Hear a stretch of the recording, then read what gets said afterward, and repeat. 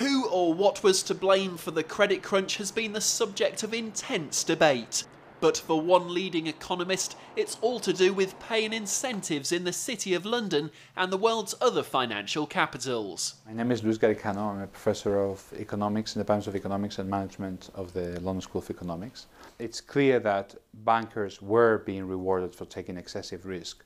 I think the short-term nature of the pay, which basically you can accrue it in a year and then leave somebody else holding the bag, and the fact that relative pay was so important, which means that you shouldn't think for yourself, but basically doing what other people are doing. Both of those things combined to make a system in which everybody was kind of looking too narrowly ahead. I do think, however, that thinking of trying to solve the system is harder than it could seem. I think that the fact that pay is relative, that you're paying people comparing how, for example, an asset manager is doing relative to other asset managers, seems a bit crazy because it means that all asset managers end up doing the same thing in order to try to outperform their index by just a little bit. It's not something that is easy to modify because the basic problem is it's really hard to reward asset managers on their skill. We don't really know who's doing well and who's just being lucky. The way pay structure is designed right now has to be radically changed. At the very least, two things that have to happen. One is we have to make the time on which these bonuses are accrued much longer, not 1 year, but 3 years or 5 years. I would say 5 years. The longer the better, meaning if you do something very crazy that ends up very risky, that ends up giving you a lot of money this year, but it was crazy, so it ends up blowing up in a bank in 3 years' time, you shouldn't benefit from that. The money should go back to the bank. The current system is one where tails I win, heads you lose, because in a year I managed to get the compensation. I take a big risk. I borrow with the market's money, I buy 100 million of something. If it goes up, I get 200 million, I get a share of that. If it goes down, the worst that can happen is I get fired, which, okay, is bad, but not as bad as 100 million extra would be good. The problem with incentives, says Professor Garicano, is that they can have unforeseen consequences. For instance, the intention of switching from 2 points to 3 points for a win was to make football more exciting.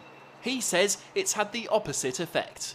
What happens in league games is that teams actually got more attack. You got more attack in football at 0-0. Teams were more entrepreneurial and trying to create more opportunities. There's more forward play, etc. by our measures.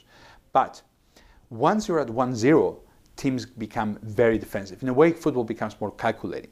By increasing the punishment for having that goal scored when you're slightly ahead, you also increase the incentives to kick, to play defensively, and to make ugly football.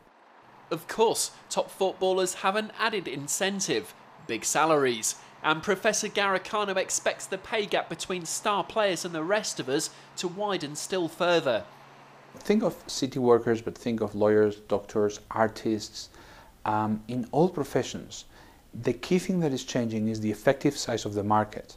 So let's think of opera for 1 second. 200 years ago, if you were a good opera singer, you sang in some bigger halls. If you were a mediocre opera singer, you sang in little villages.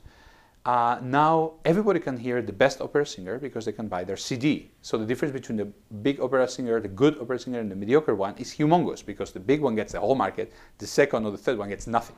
The communications and information technology makes it possible for fewer individuals to command a larger set of resources in many areas.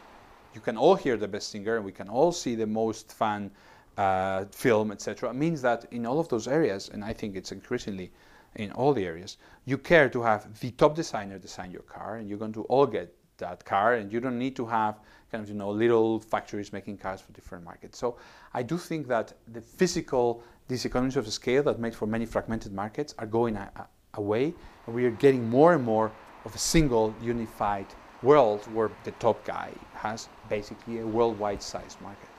Kaká can be watched by kids in Asia, in Singapore, in Japan, in Brazil, everywhere.